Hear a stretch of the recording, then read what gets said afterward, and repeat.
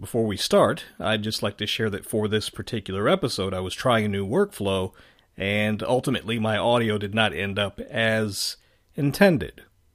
My guest sounds great, and the episode itself is fantastic, so sit back, relax, and enjoy. My handle is Jonathan Blade.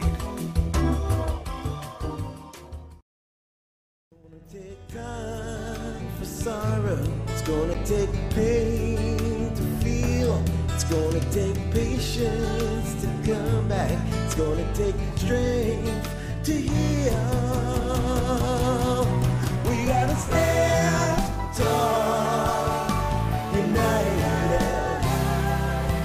We gotta stand tall, united. Welcome to my podcast. So recently I sent out an open invitation for guests on the show. I actually have a few recording sessions this week, but one of those recording sessions is with a man I've known for 20 years. He's the brother of one of my nearest and dearest, and I probably met him, 20 years ago? That's about Jason Didner. Yeah. Jason Didner is a recording artist who has been recording for quite some time.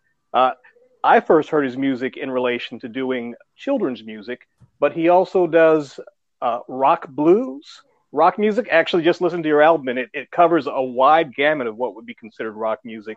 So I don't even know if I can categorize it. But welcome to the show, Jason. Thank you. It's great to be on. Do I call you Jonathan? No, you can call me Tandy. Okay, Tandy. Good to be on with you.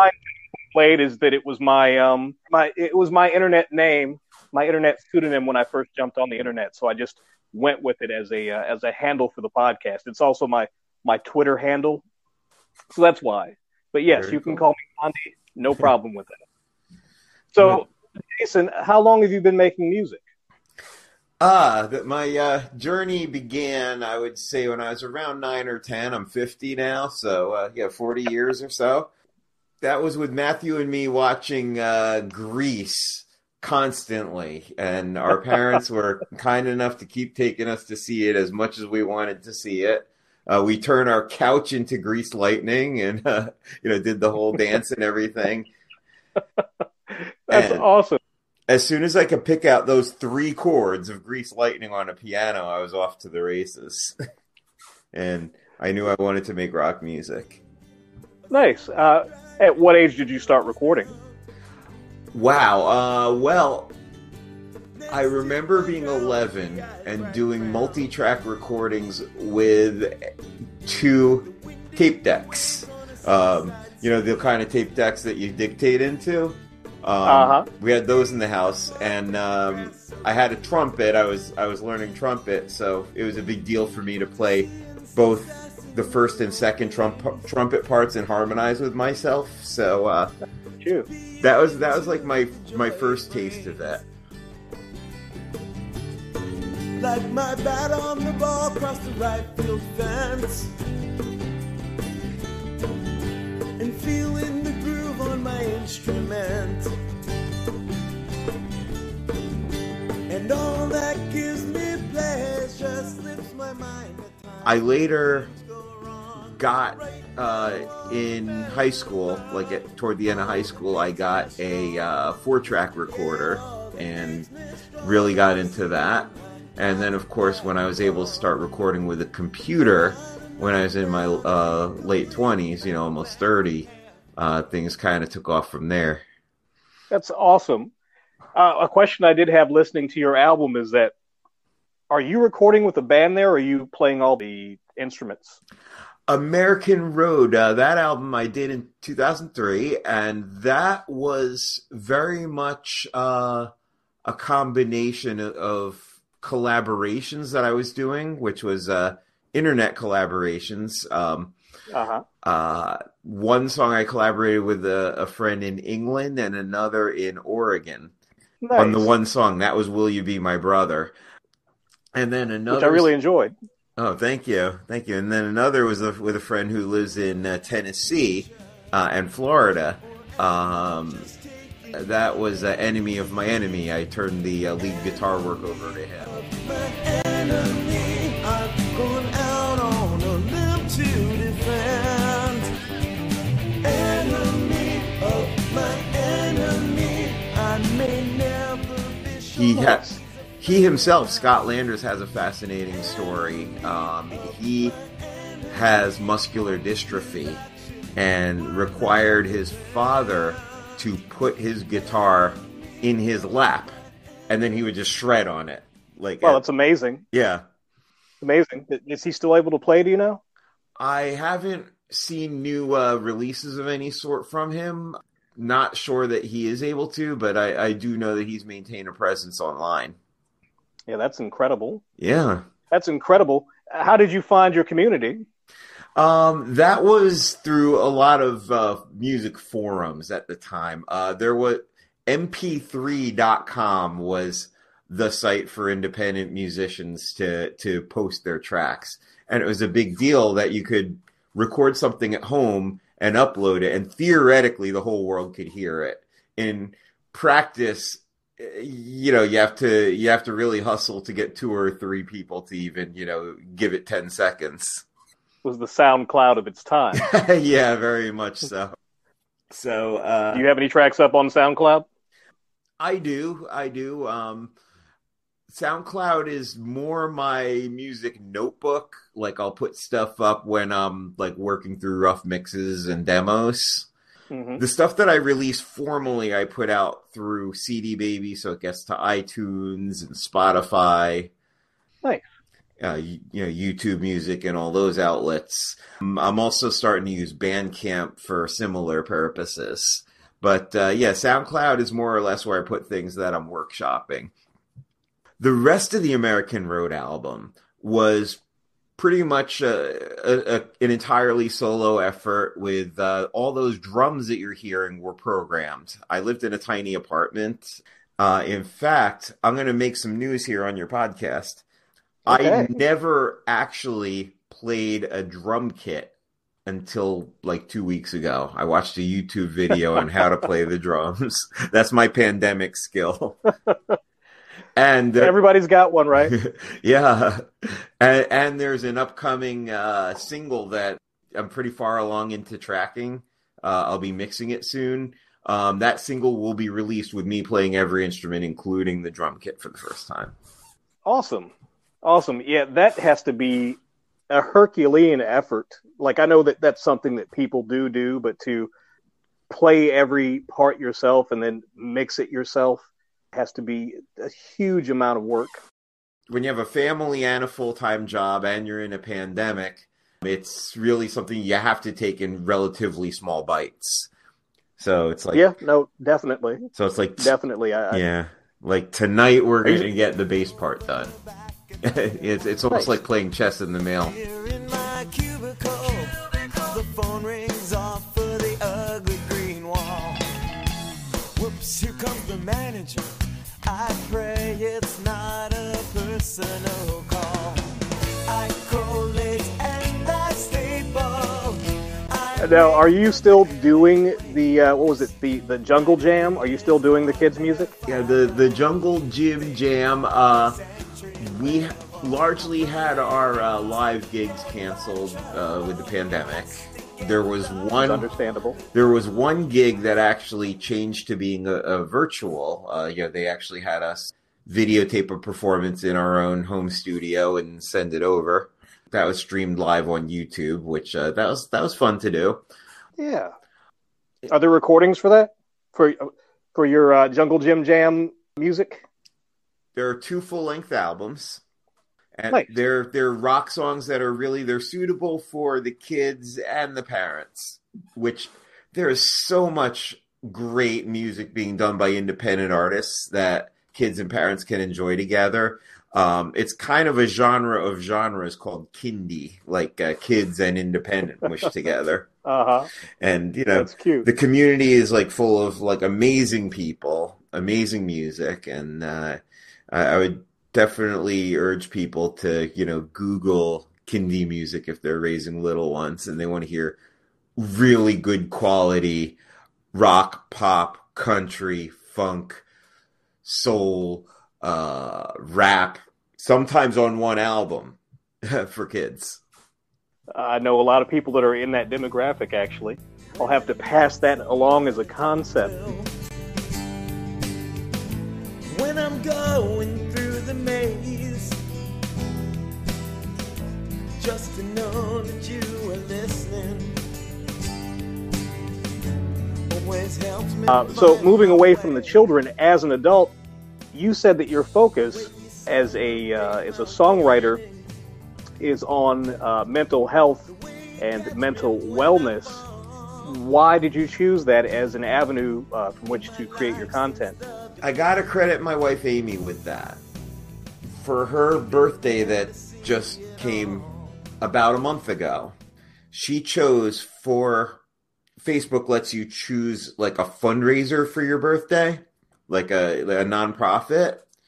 And so she chose a nonprofit associated with mental health. It was the Mental Health Foundation. And I said to her, I said, hey, I'm really happy that you want to, put your birthday to a fundraiser. Would you like me to do a concert for that effort, like a Zoom concert?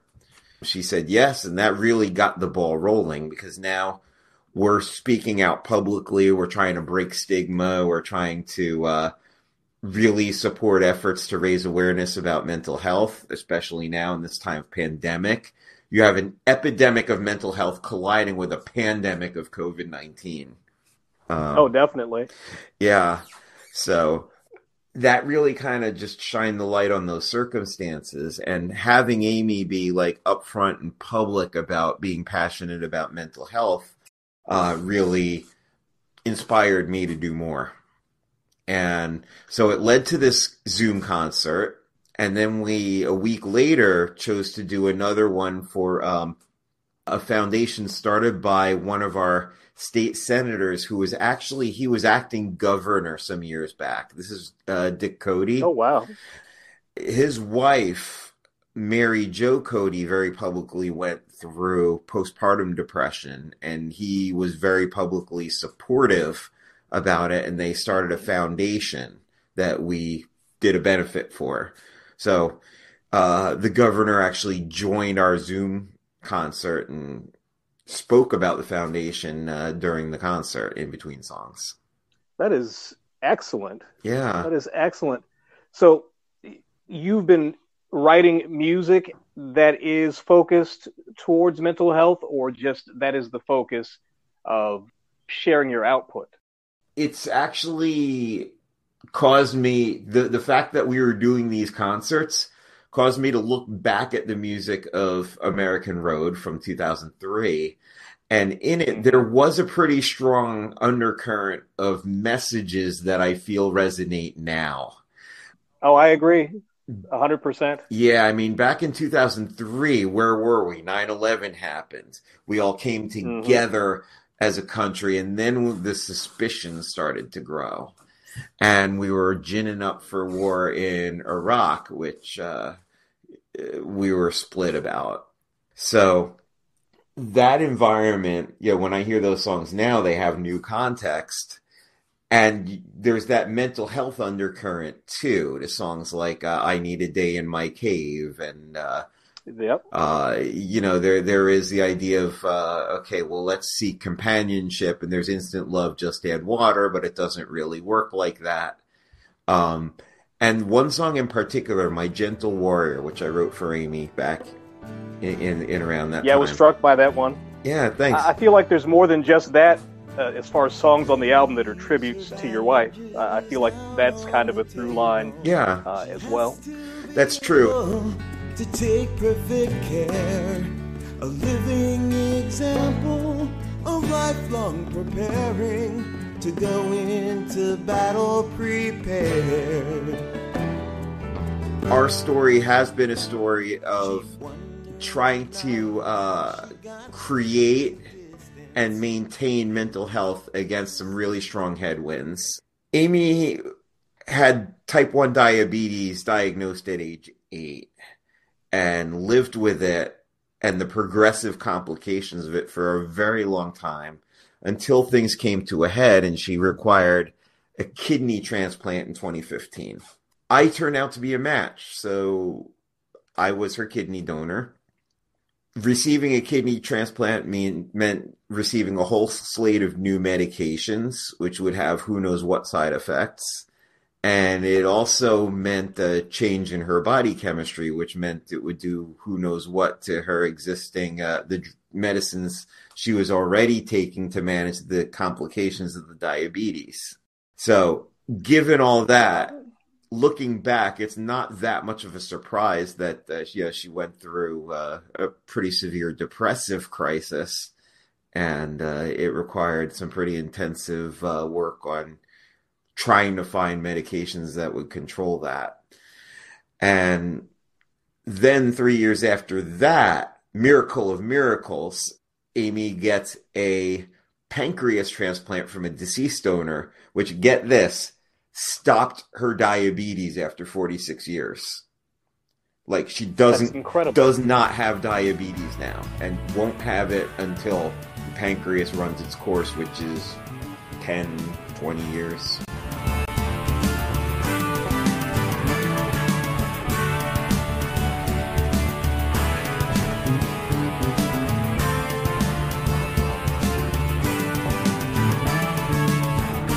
That is amazing. It is. It's what I call a complicated miracle, because it also meant that once again her body chemistry was changing, and once again we were going through crisis to get the meds right to handle the depression and the anxiety. So yeah, fortunately, Didners are famously patient. I suppose so. We also had to be about the adoption process, which took 5 years. So how does that process, the process of going through, I won't say they're like the trials of Job, but they kind of are. How does that influence your creation, your process of creation as an artist? Sure. Well, it certainly, as I look back and then look back again and have the benefit of time, I'm able to learn and be influenced not only from the day-to-day that we live with, but also what I've created in the past. An example of that actually is with My Gentle Warrior. My thinking at the time was that Amy was this warrior battling diabetes and preparing patiently each night and each day for the next day's battle with diabetes, laying out her supplies and everything. However, from years of couples therapy, what we came to learn is maybe not every condition is meant to be viewed as a battle. Like, for instance, the depression, like battling depression, fighting depression. That mindset of fighting is in itself exhausting.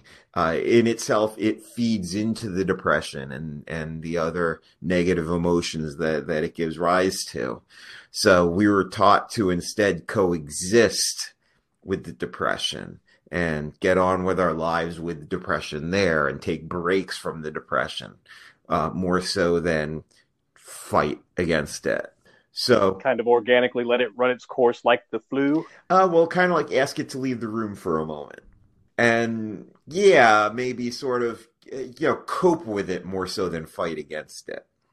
Mm-hmm. So yeah, the our American mindset is geared towards fighting for and against everything. So yeah, that's a battle in itself to rethink how you approach those things. The war to end all wars. Yeah. So, which is every war. Yeah. Everything's a battle. Right. The left side's misdirected and the right side's out of touch. The green light only seems to shine on those who have too much. The highway that I travel ain't exactly paved to go. I love and hate this bumpy ride that we call American Road. We stop and go. American Road. My most recent reflection back on My Gentle Warrior and our years of therapy and everything that we've experienced is I thought this was a battle. And so that became a new song simply titled Battle, where the mantra that I keep coming back to is I thought this was a battle, but I'm learning it's something else. It's actually not a battle. It's a humanitarian mission for myself, for my loved ones. So as far as that more recent content, you said that your albums can be accessed through any of the regular streaming avenues? Yeah. So is that a published song? The new one, Battle, there is exactly one way to hear Battle at the moment. And that is to go to my website and sign up for my exclusive content and emails. You do that, Gotcha. You'll get an unpublished link to a YouTube video of me recording it in my home studio. Soon it'll be a single. I'm actually doing a collaboration with a drummer in Michigan on that one. You are fully online, huh? I suppose so. I guess that's the way of the world right now. Yeah. My understanding at the beginning was it was very difficult to record stuff online because of inherent latency or whatever, but I guess that people have worked around that. Well, yeah, it's a matter of uploading tracks, and then the person at the other end downloads it, adds their part, sends it back. So it is playing chess by mail. That would make more sense. That would make more sense. Yeah. I know it's hard. It's hard for all the artists out there, but hopefully it provides just a touch of inspiration, so that when things come back to full swing, everybody's got like a whole lot of stuff in the whole lot of gas in the tank. Yeah, I mean it is fueling a lot of creativity, this pandemic. If you look at what my brother is doing, he's making these Yiddish lesson classes for the National Yiddish Theater. Which are awesome. Yeah, he plays 6 characters, and he has all these different camera cuts from one character to another, to another, to another, where he's in different locations in the house to make them look like different geographic locations. He's in different costumes. That's the energy, that's the spirit that creatives are putting in right now. Yeah, I really dig that. But Matt has that kind of creativity just there anyway. So I'm glad that he's got an opportunity to express it directly. Mm-hmm. Has he been on stage? Like, I know that he does back end stuff in addition to the directing, but has he been on stage for the theater? Only as a very, very, in case of emergency, break glass understudy.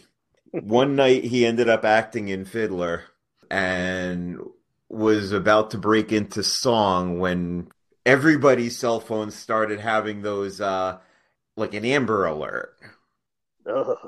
So I asked him if that alert was at least giving him the correct pitch. I think he said it didn't help very much. That's why they ask you to turn off your phones, people. Yep.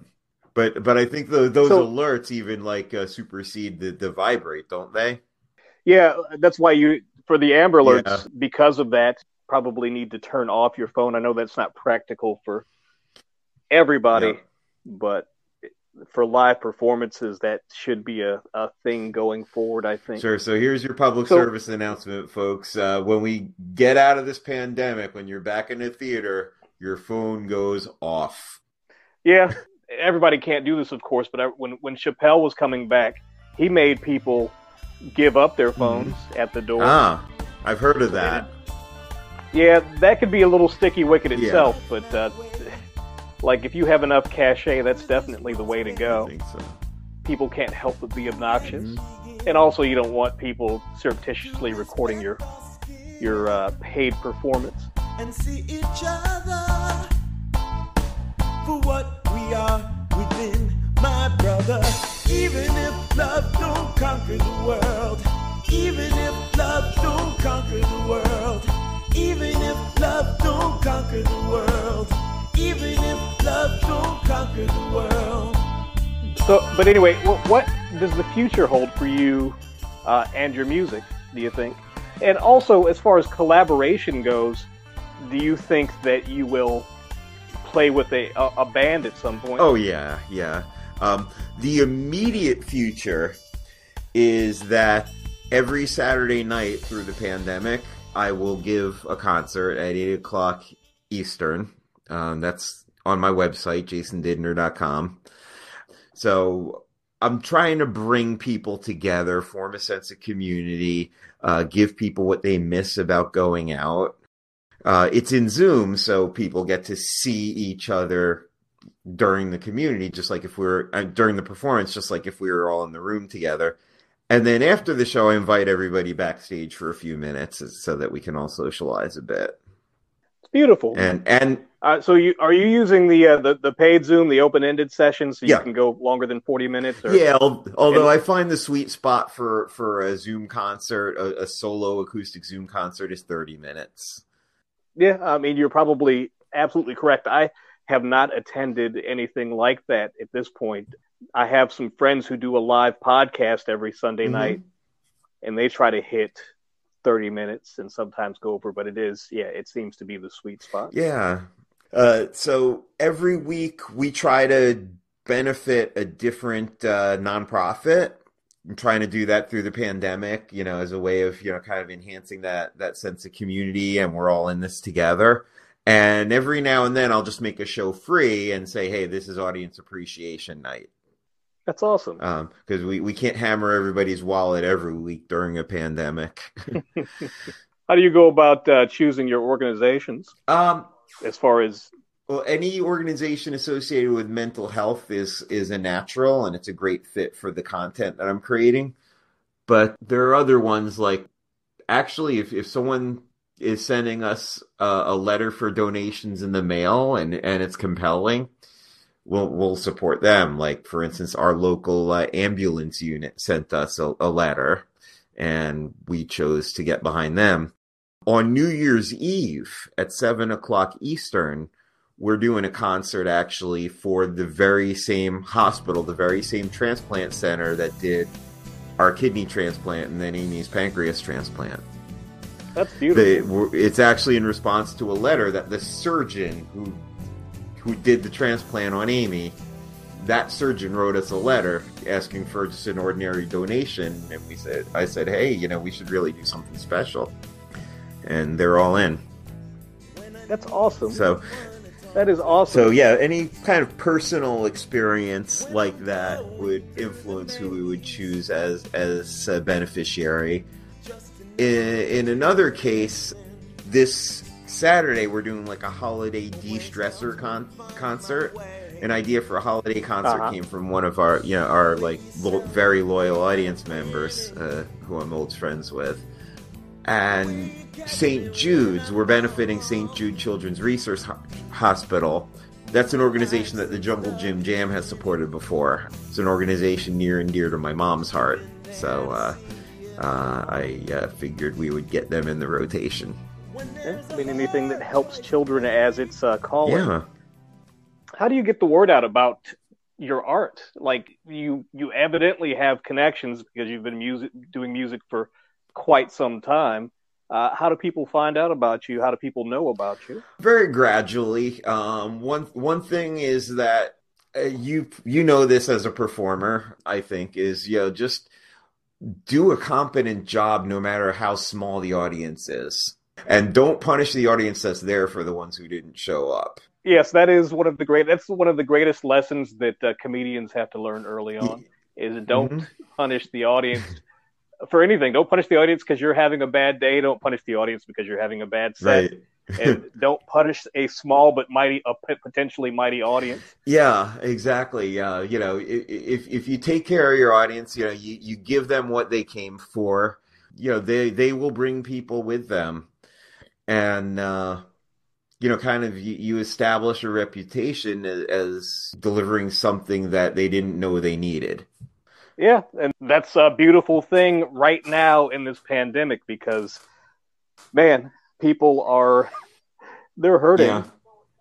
People are used to living under these circumstances, but not in a positive way. They just, a lot of people have just accepted this is our lives, so they need that. They definitely need that.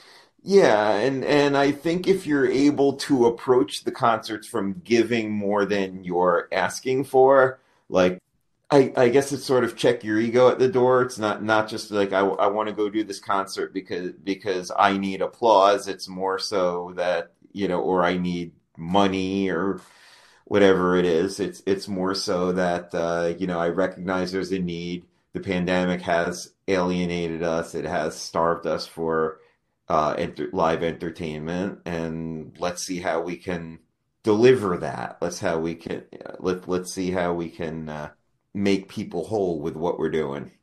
And then starve for anything that just represents connection. Mm-hmm. And in getting people to attend in the first place, to take that chance on it in the first place, I think it's about communicating that in.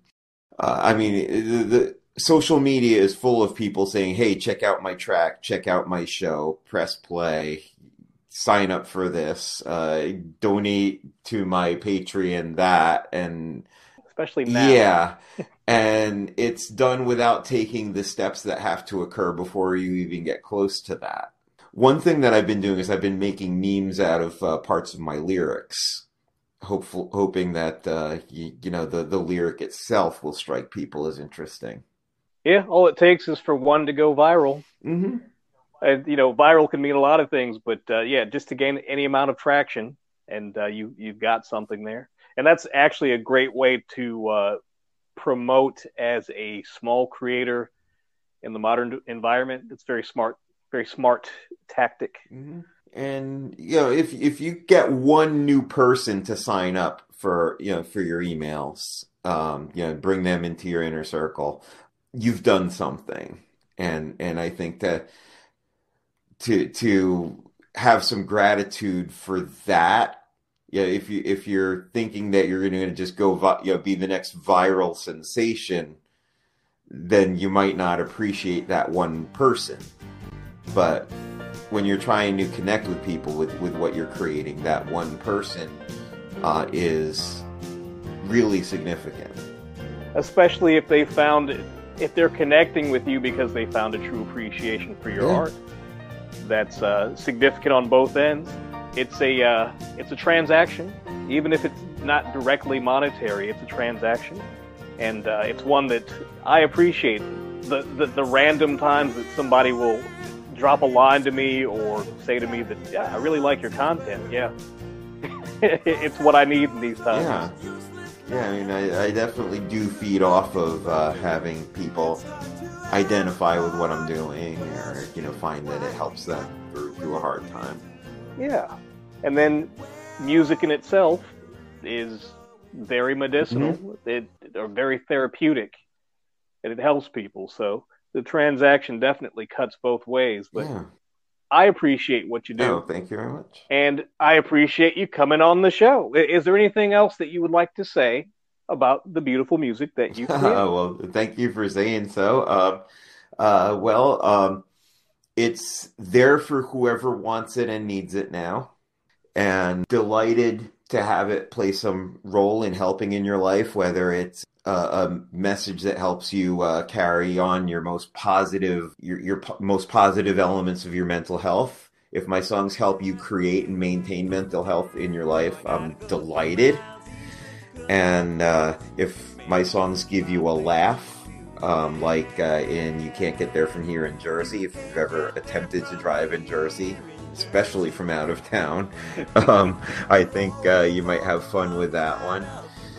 Cubicle, I just released that a little while ago as a single on all streaming platforms, although it was recorded in 1995. It had never been released commercially until now. So have at it. Enjoy that if you're frustrated with working in an office. Yeah, that one was fun. I think we can all relate to that, even past The Office. You'd think 20 years later, after the Office Space era, and the acknowledgement that working in an environment like that is soul crushing, that environment would change. But no, it still exists. Right, and now you have the weirdness of that environment virtualized, so that you can work from home and try to balance all of that experience with whatever is going on at home. So that poisonous work culture can infect every avenue of your life. There you go. With that said, like I said, I appreciate tremendously you coming on the podcast. Before we get out of here, beyondjasondidner.com, is there any other avenue that you'd like to promote or resource that you would like to promote? Sure. If there's a kid in your life, or you're just curious about about how my music might appeal to the big kid in you, check out junglejimjam.com. That's jungle GYM jam.com. What I'll leave our audience with is I hope I get to see some of your faces on Zoom for New Year's Eve when we support the Hackensack Medical Center, Hackensack University Medical Center transplant team. Lovely. And will that be posted, the link posted on jasondidner.com? Yep, it's already there. Donations for just about all our shows are never required for admission. They're optional and appreciated. And much appreciated. Beautiful. So this man's out there making art for a good cause, and this is the season of giving. So if you're able, definitely support the good cause. Once again, thank you so much for coming on the show, Jason. If you want to chat about this episode or chat with me about any of my other episodes or anything, you can catch me on Twitter at Janky Old Broke Hobo Spider-Man at Jonathan Blade, and we'll catch you next time. Thanks for listening. Thank you, Tony. With robots, just wired to say yes. They're strung out on your headlines as you fall for your own press.